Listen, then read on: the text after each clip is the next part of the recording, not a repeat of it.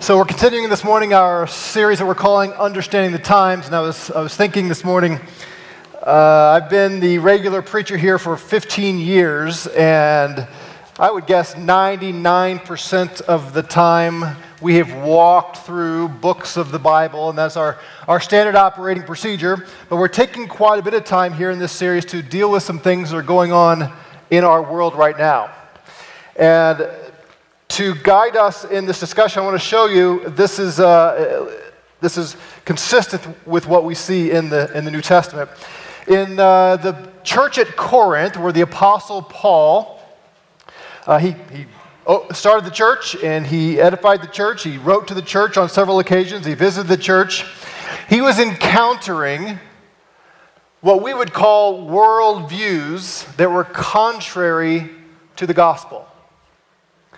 And as he encountered that, he wrote to the Corinthians to explain what he was doing. And he had to defend himself against these naysayers from both outside and within the church. And so here's how he addresses a little bit of this. He says, "Now I, Paul, myself, urge you by the meekness and gentleness of Christ, I who am meek when face to face with you, but bold toward you when absent." That was some of the critique of Paul, that when he's near with them, he's awful gentle, but when he goes away, he writes really hard words. He says, "I ask that when I am present, I need not be bold with the confidence with which I propose to be courageous against some who regard us as if we walked according to the flesh." People are saying about Paul and the other disciples with him, they're just like other men. They're just walking according to manliness, to fleshliness, rather than something from God. Here's what Paul says, and this is what's key for us. "For though we walk in the flesh," that is, we're humans, "we do not war according to the flesh. For the weapons of our warfare are not of the flesh, but divinely powerful for the destruction of fortresses." Well, is he talking about raising up an army? Is he talking about military encounter with swords and shields and things? No, that's not the kind of fortresses he's talking about. He says, "We are destroying speculations and every lofty thing raised up against the knowledge of God. And we are taking every thought captive to the obedience of Christ." Now that verse is used a lot in personal reflection, that we need to take every thought we have captive to Christ. And maybe you're sitting at your computer and you shouldn't be going places that are unpleasing to the Lord, and take that thought captive. And that's true, but it has nothing to do with what Paul's writing about. Paul is talking about the thoughts in what we would call worldviews or ideologies. And Paul is saying there are ideologies that raise themselves up against the knowledge of God, against the truth of God, against the gospel. And he says our mission is to use divinely given weapons to bring those ideologies under obedience to Jesus Christ. So think about the ideologies Paul had to come up against. One was Judaism. He writes about that in almost every letter, trying to respond to the gospel-denying purveyors of Judaism. Another was paganism. The Corinthian church were people who were brought to Christ from real paganism. They bowed down before idols, and he had to fight that ideology. We see later on in the New Testament, the Apostle John writes against what is called Gnosticism. Now, he doesn't mention it by name, but it's pretty clear he is saying what he's saying because Christians are starting to buy into this worldview, this ideology called Gnosticism. Well, I'm persuaded if Paul were writing in 21st century America today, he would include in some of his letters something against what has come to be called cultural Marxism. So we're going to talk about that today. Probably you have heard the word Marxist. If you listen to any right-wing media, any news commentators, podcasts, one of the favorite labels to throw against the left is Marxist. And as I talk to people, it seems to me that a lot of Christians don't have a clue what Marxism really is and why that would be a pejorative slam. So today, we're going to talk about this. And we're going to talk about how and why they are raising themselves up against the knowledge of God. So here's a little history lesson for you. You've probably heard of Karl Marx.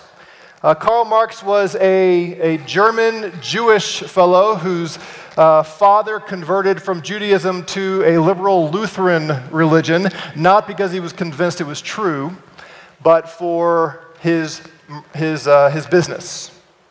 So Marx was required to pack up and leave everything that he knew and follow his dad into this new religion and this new city. And one wonders just how much impact that had on Karl Marx's philosophy for him to be removed from his friends, the world that he knew, and to see the hypocrisy in his dad to do it merely for making money. Marx grew up and studied under a guy named George Wilhelm Friedrich Hegel. If you've ever studied Hegelian philosophy, that's the guy, Hegel. I'm not going to get into Hegelian philosophy because we'd be here for hours and you still wouldn't understand all of it, probably. But Marx was a student of Hegel's, and I'm going to just kind of simplify as much as I can this worldview. Marx was a materialist. He was an evolutionist. He was a contemporary of Charles Darwin. Side note, he spent some time in London, was a contemporary of Charles Spurgeon, too. I think it's safe to say Spurgeon had no impact. Darwin had a lot of impact on Marx's thinking. He saw the world evolving. The world is progressing. History is moving toward a point of utopia. Everything is going to be great. But it's not great now because of capitalism. Because of this economic situation where you have owners and laborers. You have what he called the bourgeoisie and you have the proletariat. You have the ruling class and the working class. You have the oppressors and you have the oppressed. And as long as that is the economic system, Marx believed, there is going to be suffering and we're not going to reach utopia. So from his evolutionary model, his view that everything's progressing, that history's progressing, combined with his Hegelian philosophy, what's going to happen is there's going to be revolution. There's going to be revolt by the classes over here, the laboring class, the working class, the proletariat. They're going to revolt against the owners and against the ruling class.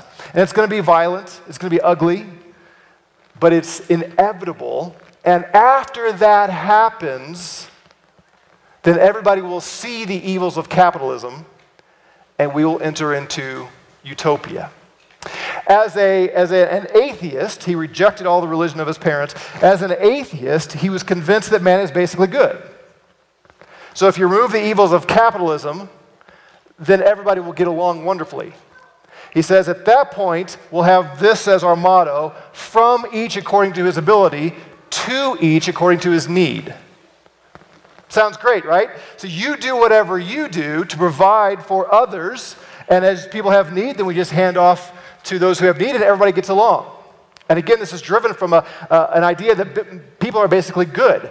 So I'm thinking, he never saw a group of 10 children together. Right? You put a group of 10 children together, they're 5-year-old, and think, okay, all of you get different stuff, and just sit back and watch, and what are they going to do? Oh, here, would you like a bite of my cookie? Here, can I share my toys with you? That's what happens, right? Obviously, just the opposite happens. Well, that's human nature. We're selfish at our core, but he didn't believe that. So, there's so much here. Okay, so this is the essence of Marx's philosophy, and a lot of people bought it, especially in Europe. And Marx believed that once we got to this utopic state, at least 4 major things would be abolished, and he was all for it. The family would be abolished because we would be sharing everything.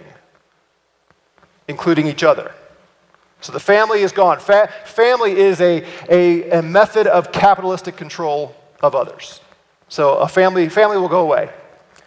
The true communal communism ideal of nobody's married to anybody, everybody is sharing everybody. That was a Marxist view.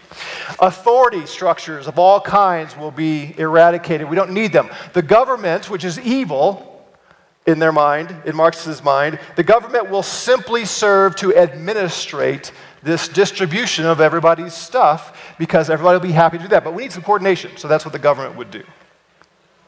Authorities of all sorts, all hierarchies would be completely eradicated. Authority is bad. Again, authority is a control instrument of capitalists.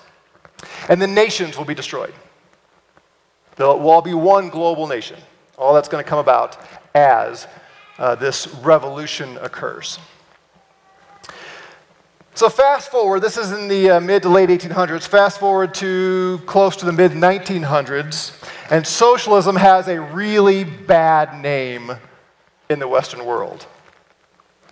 Because men like Joseph Stalin took up the mantle of socialism / communism, the political, the governmental expression of socialism. Joseph Stalin, Mao, Pol Pot, they had murdered, executed hundreds of millions of people in the name of socialism / communism. You know these stories, right? They're not being taught much in our schools, and there's a reason for that. The socialists of the mid-20th century were very concerned about something. They were concerned about the failure of socialism. But they were not concerned about the millions, hundreds of millions of executions. That wasn't the problem. That was expected. That was almost endorsed by Marx. What they couldn't understand is why the working class did not revolt against the ruling class. That didn't happen. It didn't happen anywhere. And they were bemused. They were dumbfounded. Why do people insist, especially in the West, on capitalism? Why do they insist on nationalism? Why didn't they see the oppression and respond against the oppressors? So there's a group, and I'm just going to lay some names here. I don't have time to walk you through all the attachments. You can look these people up, and we'll send out some articles and videos and things down the road here. But there's a group called the Frankfurt School from Germany. They had to flee Germany because of a man named Adolf Hitler, because they were mostly Jewish. The Frankfurt School, there was a guy named Derrida in France, and some others. The Frankfurt School folks came to Columbia University in New York back in the earlier to mid-1900s. And they started reflecting on why the working class did not revolt against the ruling class. And they said it's because what he missed in his philosophy was the power of culture, the power of society's traditions and principles, art and literature and so on. And the fact is that people in the West have a very strong sense of culture. And as they began to examine the Western culture to see what it was that tied all of us together in the West, they narrowed it down to one thing. And this is where it gets very personal for you and me. The common denominator of Western culture is Christianity. Christianity, the biblical worldview, is what had created Western culture. And the Marxists of the mid-20th century said, we have to obliterate Christianity.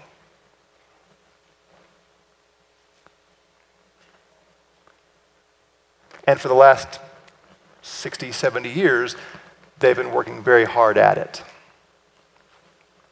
And I would say they've done a pretty good job when you look at Western civilization today. So the way they're going to do this, and this is all, you can read all this stuff for free. Almost all these books and essays are online for free. The way we're going to do it is they're going to infiltrate what somebody called the four robes. Judges. We have to bring into the government in Western culture activist judges who are not tied to the Constitution, who are not tied to the rules that we've all agreed to, but are going to seek to overturn the Constitution. So that's one robe. Another robe are the professors, the university teachers. So they encouraged people to study Marxism and then bring that to our universities and colleges to overthrow traditional Western education, and all the way down to kindergarten, for that matter. The politicians, they do wear robes occasionally at ceremonies and things. The politicians, we have to infiltrate the political system with those who agree with Marx and who hate Christian worldview. And then the fourth group, which you've never seen in this church, but you have seen it in other churches, the other robe-wearing entity is the pastorate.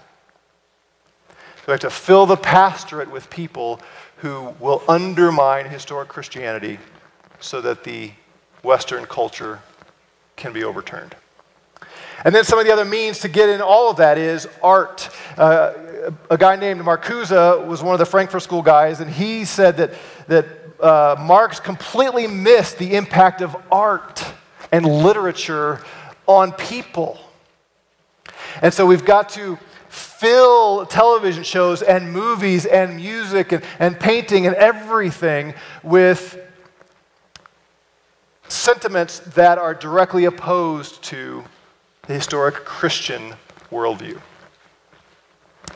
Marcuse wrote and had the biggest influence in the early 1960s. Now think about what the 1960s are known for in America. We call it the sexual revolution. It can be directly tied to this man, Herbert Marcuse, because he also brought Freudian psychoanalysis together with Marxism and said, we need to destroy any semblance of Christian sexuality. And people were reading them. Maybe some of you read him in college and university in the 60s, and that sparked the sexual revolution to throw off all restraint, because that is a Christian Western oppression. So they want to undo everything that matters to us. Think about the four things I mentioned earlier. The Bible teaches very clearly the importance of the family. It's right there in the opening chapters. Adam and Eve are told to come together and become one flesh. And not only is that talking about their sexual union, but the offspring of that union to form a family. This is what's going to happen. This is how God set it up. And all throughout the Bible, family is crucial. How are they going to undo the family? Well, we've got to destroy male headship. We've got to tell women that if you're just a housewife, you're enslaved. You're not really free to be authentic woman. Got to separate parents from children and move toward handing over children to the state. And on we could go down that list. I'm sure you're aware of those things. The idea of obliterating authorities, we see this all over, trying to undermine any what they would call hierarchy all the way along the line. Undo those layers of authority. And God says, obey authority, submit to authority. Submit to the governing authorities over you, the governors and the mayors and the president, submit to them. Police enforcement, law enforcement is part of preserving the authority structures, the legal system of our culture. And the Marxists said, we've got to overthrow all of that.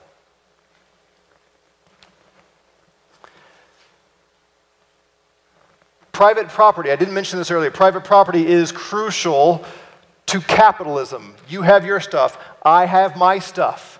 You realize private property is a biblical concept. There couldn't be stealing if there was not private property. So you have stuff, and I'm not allowed to take your stuff. And I have stuff, and you're not allowed to take my stuff, unless you're my wife or my children. But everybody else, you don't get to take my stuff. That's stealing. Do you remember the story in Matthew 20 when Jesus tells the parable of a landowner who goes out and he hires some laborers and he says, I will agree to pay you this much if you do this much work. And a few hours later, he went and found some more guys sitting around and said, I'll pay you this much if you do this much work. And he gets to the end of the day and he finds a few more and he says, hey, I will pay you this much if you'll do this much work. And it was the 11th hour. There's only another hour of work to do. And there's all the controversy at the end because these people who were hired at the beginning of the day were jealous because those who were hired at the end of the day received the same pay. Now, the point of that parable is I'm not going to go there, I don't have time. The point of the parable is not what I'm about to say, but assumed in the parable is ownership of land and the truth that a laborer is worthy of his wages and that the landowner can pay his laborers whatever he wants to, and the laborers can agree to it or not agree to it. All of that presupposes private property, ownership, laborers, and so on. That's biblical concepts. But according to Marxism, this is the evils of capitalism and the biblical Christian worldview. What about nations? Do you realize how central nations are to the gospel story in the Bible? Way early in the story, God creates nations. And all the way through the story are nations. God appoints nations. He sets up kingdoms.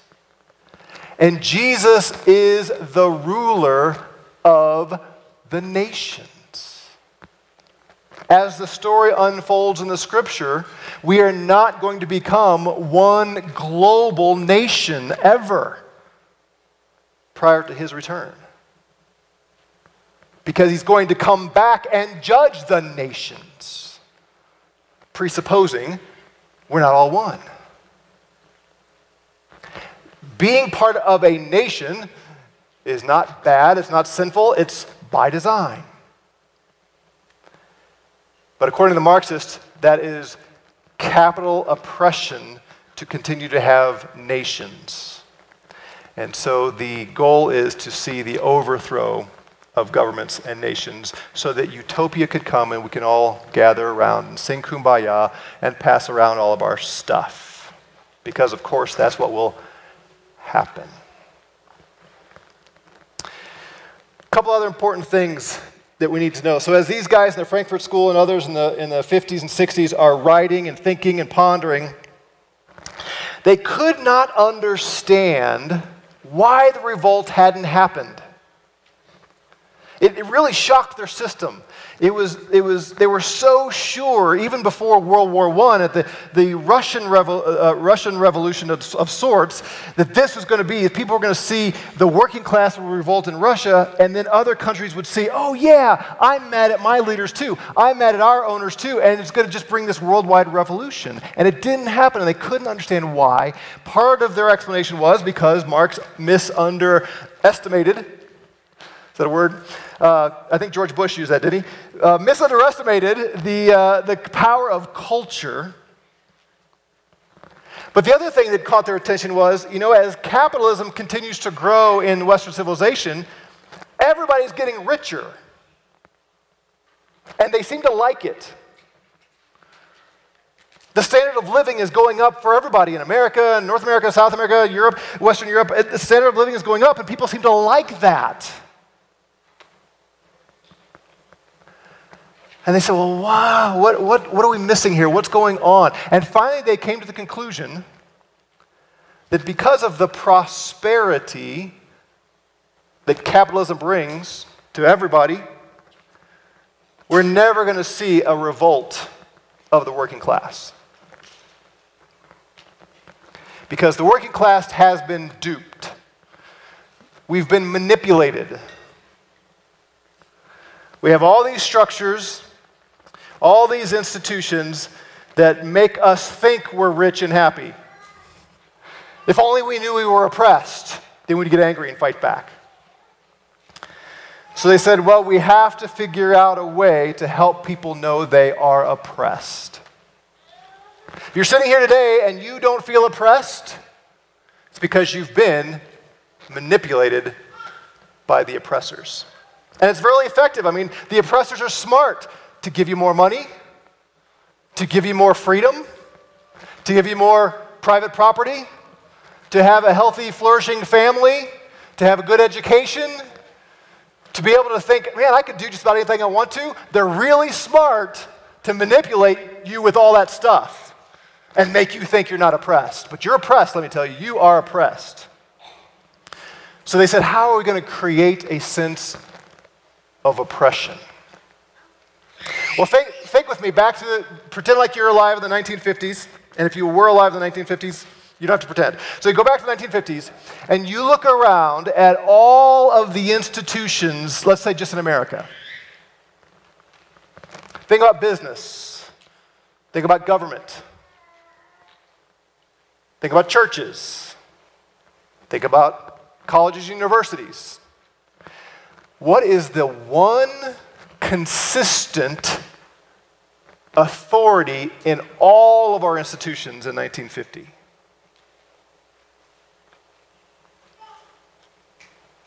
Got something in your head? If you didn't think of this, as soon as I say it, you'll know it's true. The one thing consistent across the board of our hierarchies, of our leadership, of the people that really get to rise to the top in America are white, Christian, heterosexual males. Politicians, that's pretty much what they were, with a few exceptions. Professors, pretty much, with some exceptions. Business owners, right down the line. So they invented what has come to be called intersectionality. Just curious, how many of you have never heard of intersectionality? Yeah, okay, you need to know this. Intersectionality is basically take that group that I mentioned, the white, heterosexual, Christian, male, and there's a few other adjectives, able-bodied, cisgender, that kind of thing, but I'm going to stick to some of this. So the white, Christian, heterosexual male is at the center of what's called the wheel of oppression. If you look this up this afternoon, just Google it, and you'll come up with 100 different pictures of the wheel of oppression. You can look up online if you're not here with us right now. If you're here with me, stay here. Don't look it up right now. So at the center of this wheel, the hub, is that white Christian male that I was talking about. Everybody else is removed from that center some degrees. So you could be black, Christian, heterosexual male. But the fact that you're black and not white, you're one step removed from the hub. What if you're female and black, but heterosexual? So you're 2 steps now. So you're a black female who's lesbian. Now you're 3 steps removed. And the further you get away from that hub, you have all of these intersections of oppression. This is being taught in universities and colleges and high schools everywhere. I mentioned this last night to my daughters and Abby, who's taking classes at Pikes Peak. Oh yeah, we saw that diagram. We heard about all that. She's like, I'm oppressed because I'm a woman. Now she's only a little bit oppressed because she only has one intersectional spoke. See what they had to do? They had to create an oppressor and an oppressed class. And so for decades, they have been working to make the white, Christian, male, heterosexual, cisgendered, make us the oppressors, and I say us because that's me, right? And everyone outside of that center is the oppressed. This is why you can have black men who are called racist today by other black people. Because if he's Christian and he's heterosexual, he's supporting the hub if he says we shouldn't be homosexual and we shouldn't be these other things. And so there are black men who will call the conservative black man, you're a racist because you affirm white supremacy, because that's what the hub represents. And the goal is to create chaos and violence and turn everything upside down. What we are seeing right now in the streets of Portland and Seattle and Chicago is this embodied.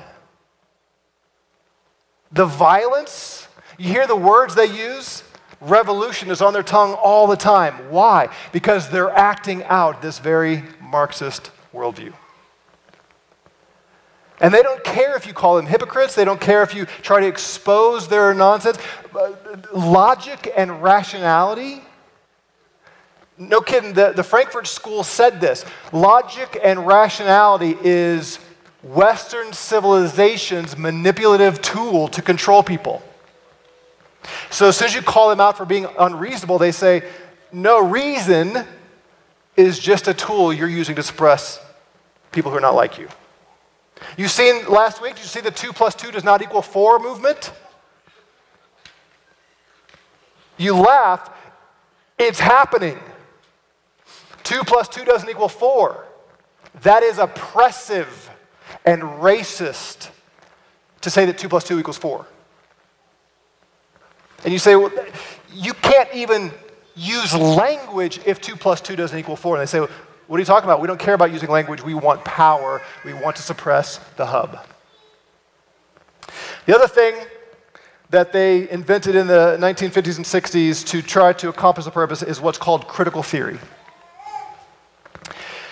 Critical theory, if you've ever taken classes in college, university that has the word studies in it, you have been influenced by critical theory. I would encourage all of you who are going to go to college someday, never take a class that has the word studies in it. Because the goal of critical theory is to take everybody who's not in that hub and critique them, not with objectivity, but with the intent of destroying that hub group. So women's studies is not so much about women, it's how evil men are. Multicultural studies are not, hey, let's explore all the wonderful cultures and nations God has created. It's not that. It's we have to destroy white man culture. Native American studies, all those different things. The objective, as they state it, is to tear down Western civilization. It's right there in their early writings. They're not even hiding it. Marcuse, again, wrote an essay called Repressive Tolerance. And he says we must not tolerate any speech of those who contradict us. So use force or whatever is necessary to shut the mouths of those who uphold traditional Christian and Western values. So everything we're seeing right now of the left trying to shut down free speech, it fits their agenda, it fits their plan, their MO perfectly. They admit it. We must not tolerate anything that goes against what we're saying. Even though in our Constitution, right there, in our Declaration, our Bill of Rights, free speech, right? It's there. The Marxists say, no, we don't care what's in the document. We must shut it down. So now that you're all depressed and hopeless, what do we do? Well, we're going to continue to talk about that in weeks to come. A couple of thoughts for you here as we wrap this up. Number one, very practically, on November 3rd, you have the freedom in this nation to vote for the lawmakers of our land. Please vote, and please vote well. Now, apparently, I'm not allowed to tell you who to vote for while I'm standing on this platform. But can we, as Christians who will stand before Jesus Christ someday, can we vote for a platform or a politician who says that killing babies is a reproductive right? You realize we are going to give an account for our votes.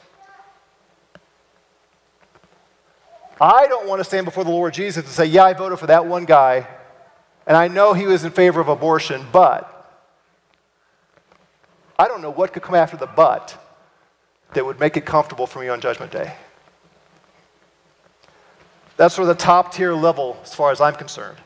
But then the whole idea of taking as much money from people as they can in form of taxation and then redistributing it, that's stealing. The government can steal from us, and they do it all the time. We get so excited about the stimulus package. I do. But in principle, think about what's happening there.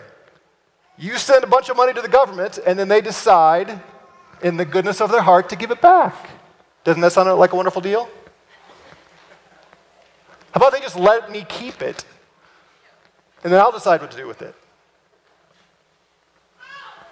So be careful who you vote for. And we need to talk a lot more about that as Christians and as Front Range Alliance Church, I think. We have to speak up. The left wants to destroy our voice. They want to shut us up. We can't let them. We have to speak up. We have to speak up. Not here, and hear me very carefully here. If you've been sleeping, wake up. I'm not saying over here, left, Democrat, socialist, evil. Well, I'm almost saying that. But I'm not saying on the right is all the good people, Republican conservatism. This is not a patriotic thing for me, and it shouldn't be for you. This is not that America can do no wrong. No, it's not that at all. It's fighting for the kingdom of God, for the truth of God, for the worldview that is opposing the knowledge of God that we are to bring under obedience to Christ. So we don't oppose the left because of American patriotism. We do it because they are trying to destroy the kingdom of God. So we have to speak truth. We have to be unafraid to hold to the sanctity of marriage, heterosexual marriage, and the restriction of sexuality to a man and a woman who are married. And that the parents have the right and the obligation to raise their children and to educate their children. And that there is such a thing as private property, and it's not okay to take other people's stuff. It's not okay for the government to take other people's stuff. And to say that we are part of a nation and we're going to submit to the governing authorities over us, and you should submit to yours because God created nations and Jesus rules over the nations. And to say that all levels of hierarchy, when it's not opposed to God, we should submit to it. Are you part, I know I'm going to step on toes here, are you a part of a homeowners association? Submit to it, or go through the legal process of getting it overturned. But it's not okay just to be rebels for the sake of being rebels. And we have to stand up for these things and all the rest, and not be afraid to engage our coworkers and our neighbors and our family. Because we've all got people in our family who are far on the other side of this. Now we should do it lovingly and graciously, humbly, not looking to pick a fight. We as Christians ought to be able to talk about these things without being judgmental and condemning and hateful. But you know, the enemy would love to divide us too. You may not agree with everything I'm saying here. That's fine. Let's talk. But if you go out here and call me names and say you're mad at me, or if I go out here calling you names and say I'm mad at you, we are not honoring Christ in that. Let's have a conversation. Let's talk about it. Maybe you can share something with me that I don't know that will help me see a different perspective, and vice versa. That's the Christian way. We talk. We are not afraid to speak our mind, but we want to listen to other people's minds as well. Most importantly, we've got to preach the gospel. Because we're not going to transform culture if hearts aren't transformed. So we preach the death and resurrection of Jesus Christ so the Spirit will come and transform people and they will see the lies of those who want to destroy Christianity, and they fight for the right side. We have a role to play here, and we cannot be silenced. In this nation where we have the freedom of speech and we have the voting rights, we have the ability to impact our culture, we must take it. And in arts, in literature, in music, the 4 robes, if you can wear any of the 4 robes, I encourage you to do so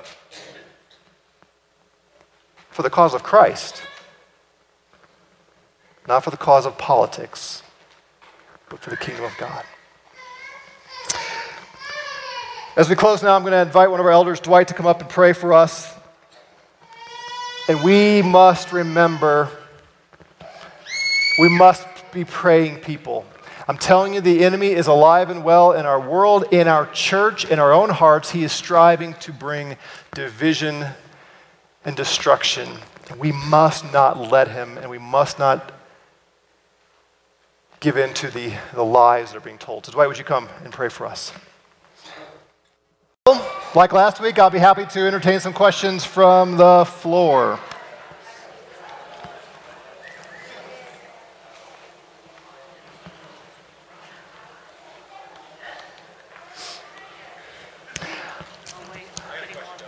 Yeah. These are smart guys putting this stuff forth. What do they say to make, they know we're not generally good. They think we are, but they see history and what's going on. I mean, they really think that everybody's going to do the right thing, knowing history in their own hearts and all that. How do they justify that? Yeah, the question is, these are really smart guys, like Marx, you're saying is a smart guy. Do they really believe in the goodness of humanity? You look in your own heart, you look at people around you, how can that be? For Marx, at least, he really did see capitalism as the big evil. And if we could just destroy capitalism, then the goodness of man would come forth. So, man's not inherently sinful and wicked, but the system has provoked all this oppression and stuff in man. Which, of course, it's self-contradictory. How did we get here, right? If man is basically good, how did we ever develop an evil system if we didn't have evil people to develop those systems? But that's where we would go. I would say the Frankfurt School and the mid-20th century folks were not worried so much about answering the question whether man is basically good. They were just trying to cause an overthrow of the oppressors. They didn't really comment too much on. Again, they were very Freudian. Marcuse disagreed with Freud in that Freud said you are suppressing your unconscious desires, and Marcuse said, no, there's way more coming in from the outside that cause you to clam up. But they're not really interested in talking about evil, inherent evil at that point, because they're atheists. They have no basis for really judging good and evil. It all becomes either economical or philosophical. Good question. Yeah, Troy? You were talking earlier, you made reference to taxation as being a form of theft. In the scripture, there is a warrant used directly for a government taxing. How do you balance this? Yeah, good question. I said that taxation can be thievery, and yet the scripture tells us to pay taxes. How do we balance those? We may do a whole sermon on government here and address some of that more exhaustively. But yeah, the bottom line is the scripture clearly says we are to pay taxes to whom taxes are due. The question behind that is, what is the government's role? And should we pay taxes to the government to support things the government should not be doing? So, for instance, I would argue the government has no business in education. So I would like my tax dollars to have no part in paying for education. I would say that is a taxation that should be eliminated from our system. The government is to punish evildoers, to commend good. The government is not to take the place of parents. The government is not to take the place of doctors and health care and all that. That's getting way beyond their means. So in a nutshell, I would answer it that way. It's not a matter of how much they're taxing, but what they're using the taxes for. So if someone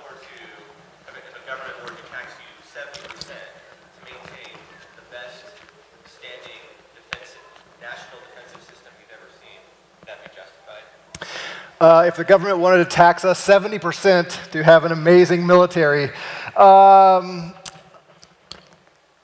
would have to wrestle with that from the standpoint of, and I would add police enforcement to that as well, because I think the sword is more local law enforcement than it is global law enforcement. But let's say they wanted to raise taxes 70% to have to eliminate crime in our nation. At least I can justify the purpose. Can I justify? Would I agree that is reasonable taxation? Probably not. But again, in America, we have the ability to do something about it. So at that point, if we as a culture are electing people who are going to take 70% of our dollars to pay for law enforcement, I bear some of the blame for that because voting. So I need to rally up people to say, hey, let's see if we can get by with 15% or 10% or 5% to accomplish that. But at least it's a different question in my mind. That I could justify biblically. They do bear the sword for a purpose. They're not supposed to educate our people. What's this?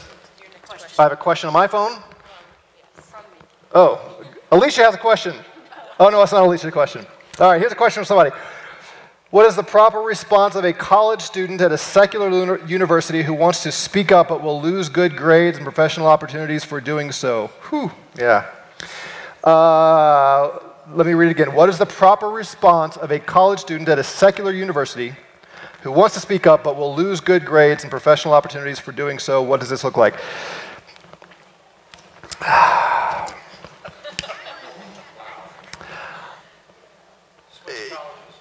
Yeah, you know, the New Testament, Jesus said, blessed are those who are persecuted. And we in the West have had very, very little persecution. I mean, to have somebody, tell you to take your fish bumper sticker off your car or whatever, that's not persecution. I would tell you to take that fish bumper sticker off your car. It's tacky. No, I'm kidding. This is the kind of persecution Jesus was talking about. So as hard as it is, I think you have to ask the question, which is more important to me? To speak up for the truth and suffer the consequences, or to keep my mouth shut and go ahead and get the good grades and get the vocational opportunities that come.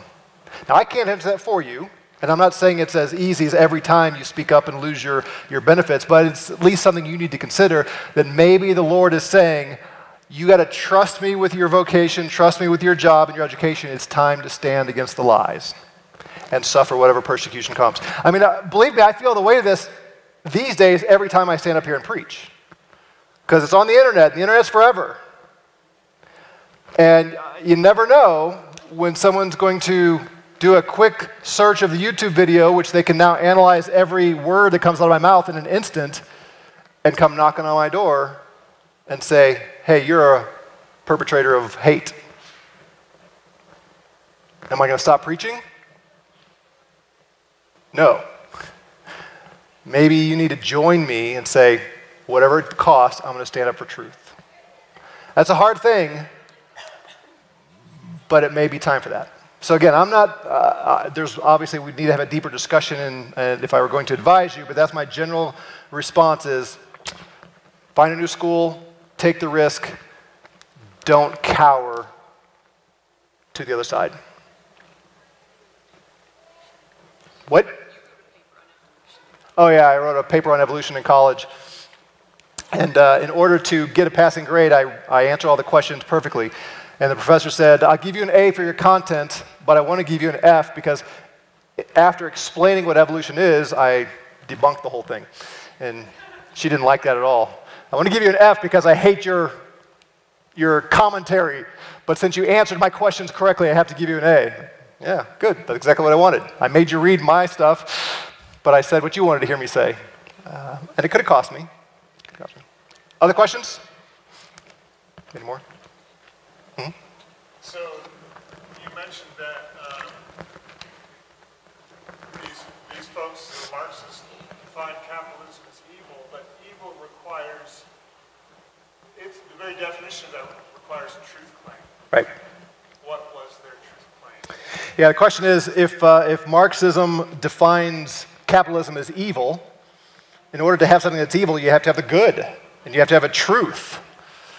Again, you're assuming something there, brother, that logic and rationality, I'm serious. You laugh. This is exactly what they would say, that it's objective. They don't care about objectivity and rationality. They would say, look at the evidence.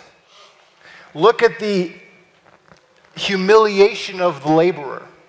They saw the worker bee as soon as he did more work than is required to take care of his own needs, that surplus labor is given to the evil owner, and it alienates him from humanity.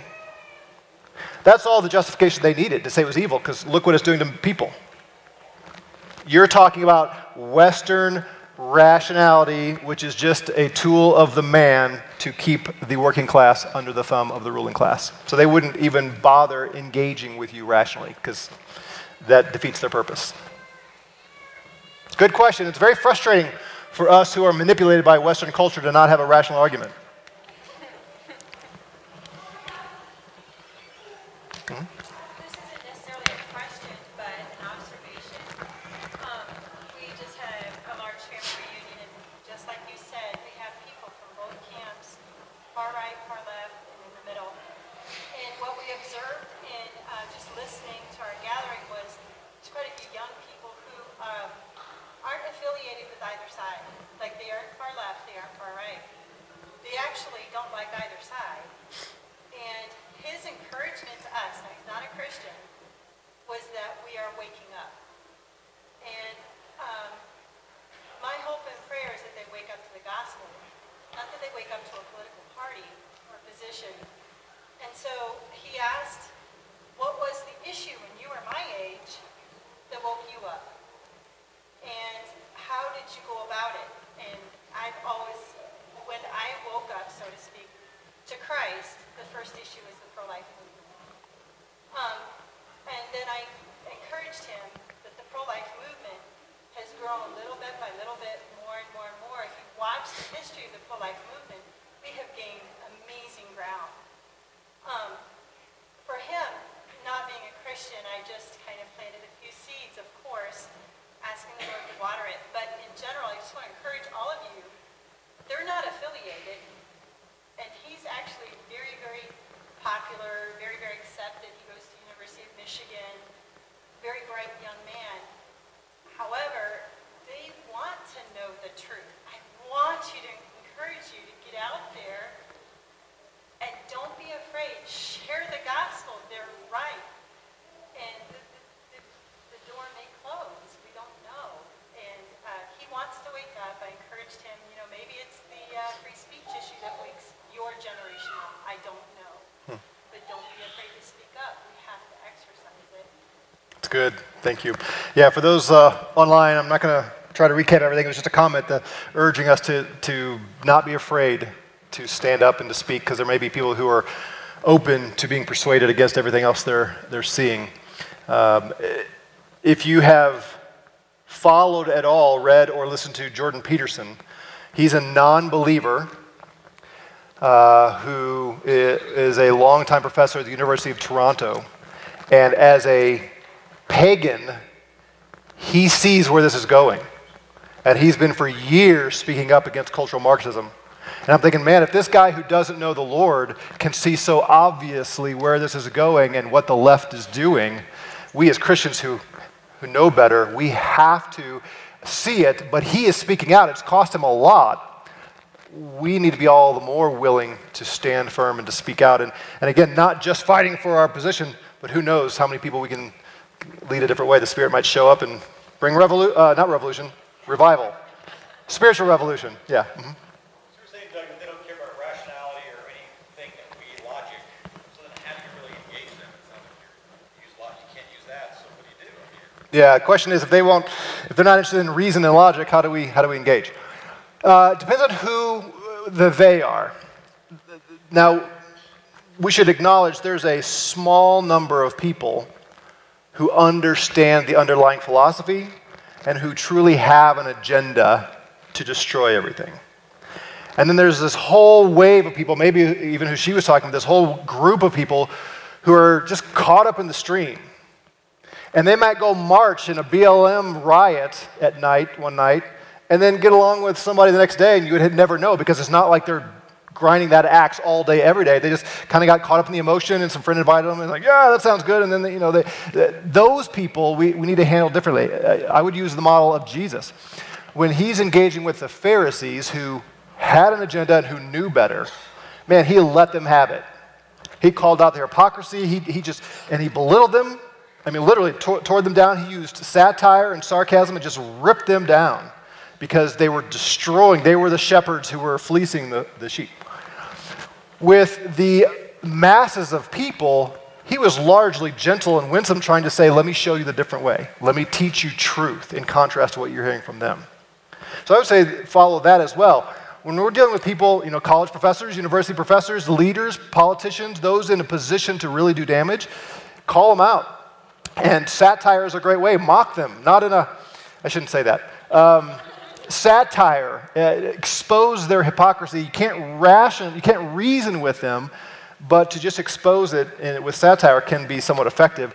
With this group over here that's just kind of following along, have discussions and show them, I'm not whatever this monster capitalist you've been told, or I'm not this monster rightist, alt-right person you've been told.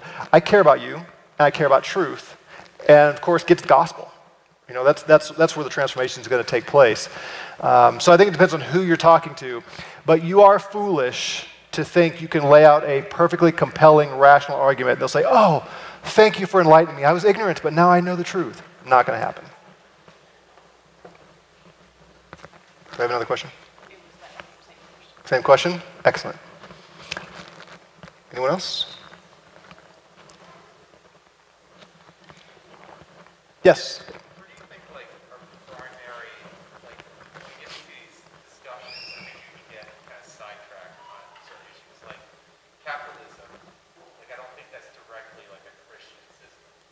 So, what areas would you be most concerned about? What issues should we be engaging in first, the primary things, rather than kind of these, secondary issues? I assume you mean apart from the gospel? I guess so. I mean, the gospel would be the first thing, but the question is, what are the major issues? And I would disagree that capitalism is a secondary issue in this. I would say those four things I mentioned are crucial. We can't give up authorities. We absolutely cannot give up family and the family order.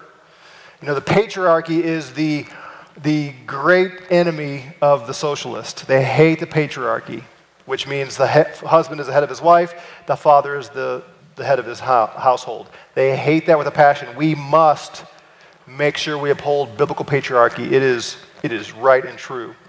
And so that's not a secondary issue, that's a main issue. Nations, not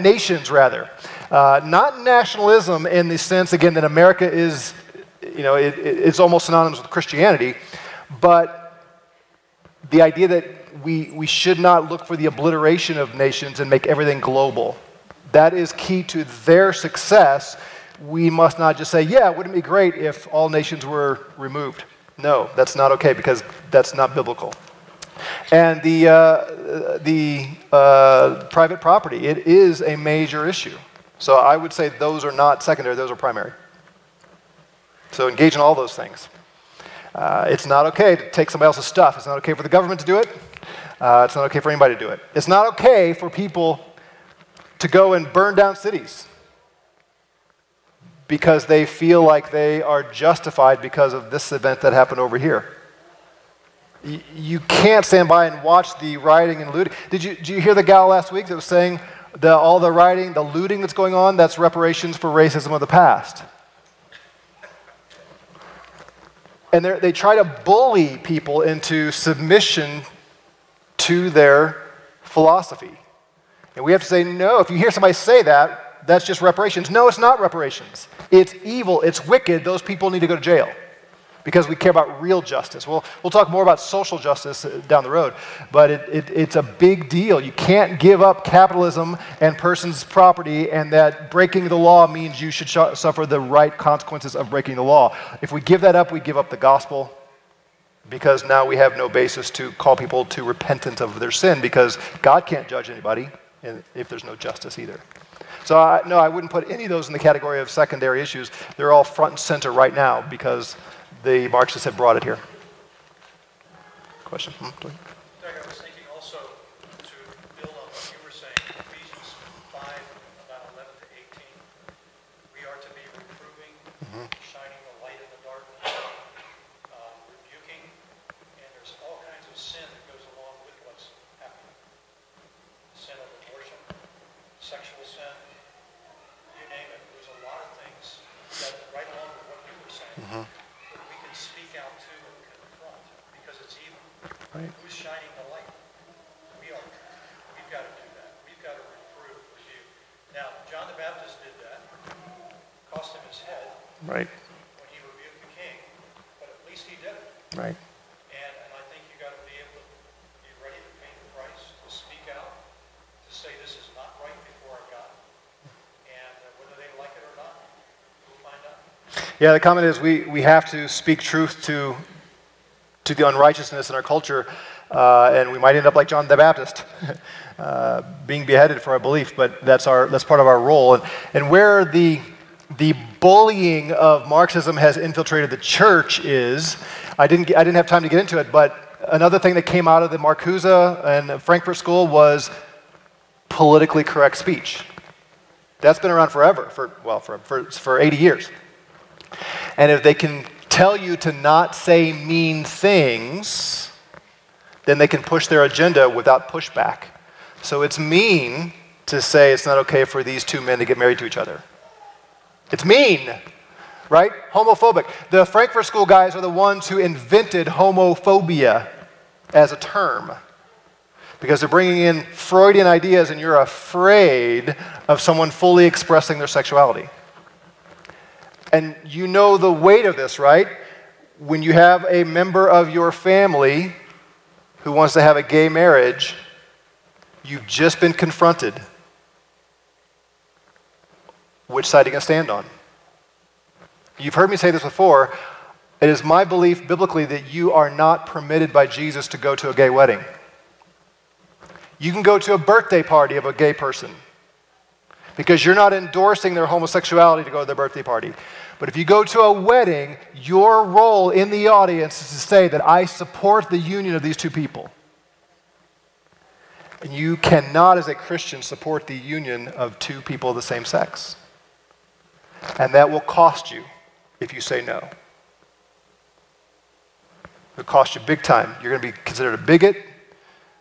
How could you destroy a family like this? Don't you love so-and-so? You say, yeah, I do love. I love Jesus more, and I can't support this. I'll come to the birthday party. I can't come to the wedding ceremony. Kind of very along the lines of what you're saying there. Yeah. Anybody else? Hold on. You've been preempted by technology. Except I don't have my class. No, you do.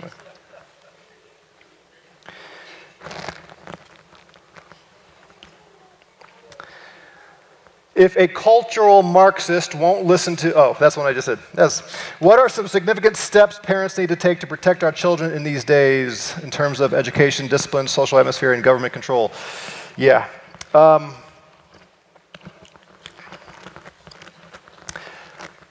am thankful that we have people in our church who are serving and teaching in schools. I will tell you, I think if you have school-age children, you need to be very, very, very careful about sending your kids to a government-controlled school. We call them public schools, but let's be real. They are controlled by the government with an atheistic, Marxist agenda. And it takes a lot of work to overcome. If they're sitting under teachers that are spending 30 or 40 hours a week indoctrinating with this, really hard for you to overcome that. Again, I'm thankful we have Christians in the school system. And until the school system is changed, I hope Christians will get involved, because at least in those settings they can word things in such a way that are not so destructive. But be very careful and recognize it doesn't matter where you send your kids. And homeschooling is not like the perfect answer, and Christian school is not the perfect answer. The bottom line is, as parents, you are responsible for the education of your children. You're not allowed to hand that off to the state. You're not allowed to hand that off to the church. So whatever they're being taught, you have to make sure that you know what it is they're teaching and make sure it lines up with the Scripture. So that means a lot of involvement. I mean, for Krista and I, after we examined all that, we realized we're going to practically be homeschooling anyway if we're going to spend all the time we need to make sure that we know what they're learning, so we might as well just go that route. That's not the right route for everybody. Don't misunderstand me. But just recognize as parents, you are responsible for what your kids are learning. And don't be naive enough to think you can hand them off to somebody else and they will not be indoctrinated. Secondly, and maybe I was going to say as importantly, you got to have conversations. You got to have these conversations with your kids. If your kids are not aware of what's happening in the world, that's on you. You've got to say, hey, they're burning down Seattle. Let's talk about why. And here's the justification they're giving for burning down Seattle. Here's why that's not okay. Well, let's talk about private property.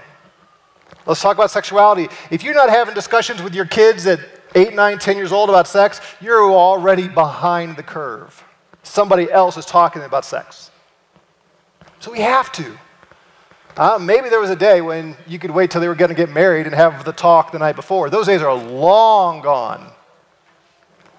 Because there are tons of voices that are shouting perversions to our kids. And what's the role of government? How do we submit to authorities? All of these things, we as parents have to take the lead in having these conversations. The church will come along and help. We're going to have these discussions in youth group, and we'll have them now. And I know elders who are inviting kids over to their homes. Let's just talk about this stuff. And that's all great, but you as parents are the primary responsible party for your kids. So you got to take responsibility. Mm-hmm. Oh, yeah.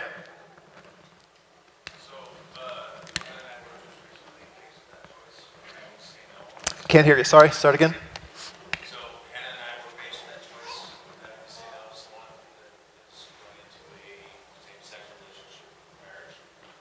We stood up and said no, we won't, because that's not recognized by God in the Bible. What about something because it's under the umbrella of fornication? So is it under the umbrella of fornication if somebody's been married before and gets married and someone doesn't want to attend the wedding because they've been divorced from their first wife? So the question is it similar to not attending a gay wedding? Can you attend the wedding of someone who is divorced or has been in fornication? Is that the heart of it? Would you consider it under the umbrella of fornication if you've got divorced couples that get remarried? Would I consider it fornication with divorced couples getting married? That's a hard one. I would want to dive in and find out what were the reasons for the divorces. What's the mindset of the people? And this could branch into a much longer conversation that I'm going to spend here, but I'll just say quickly here, and then you and I can talk more about it if you want to. If the divorce occurs, for what I see, and this is, again, just my opinion, divorce occurs because of the reasons the Bible gives that allow a person to divorce and remarry, then I would have no problem attending that wedding. If they just got tired of each other and got divorced, there was no adultery involved, and they divorce each other, and then this guy decides to marry another gal, I probably would not be willing to attend that wedding. I would want to ask questions because there might be more going on than I realize, but objectively, if this divorce was because I'm tired of you, for whatever reason, irreconcilable differences, and I want to marry this person, in God's eyes, this first relationship is still intact. And so now they are entering into an adulterous relationship over here. But again, I wouldn't just make assumptions. I would want to have the conversations and find out more of the story. So let's finish that another time. Other questions?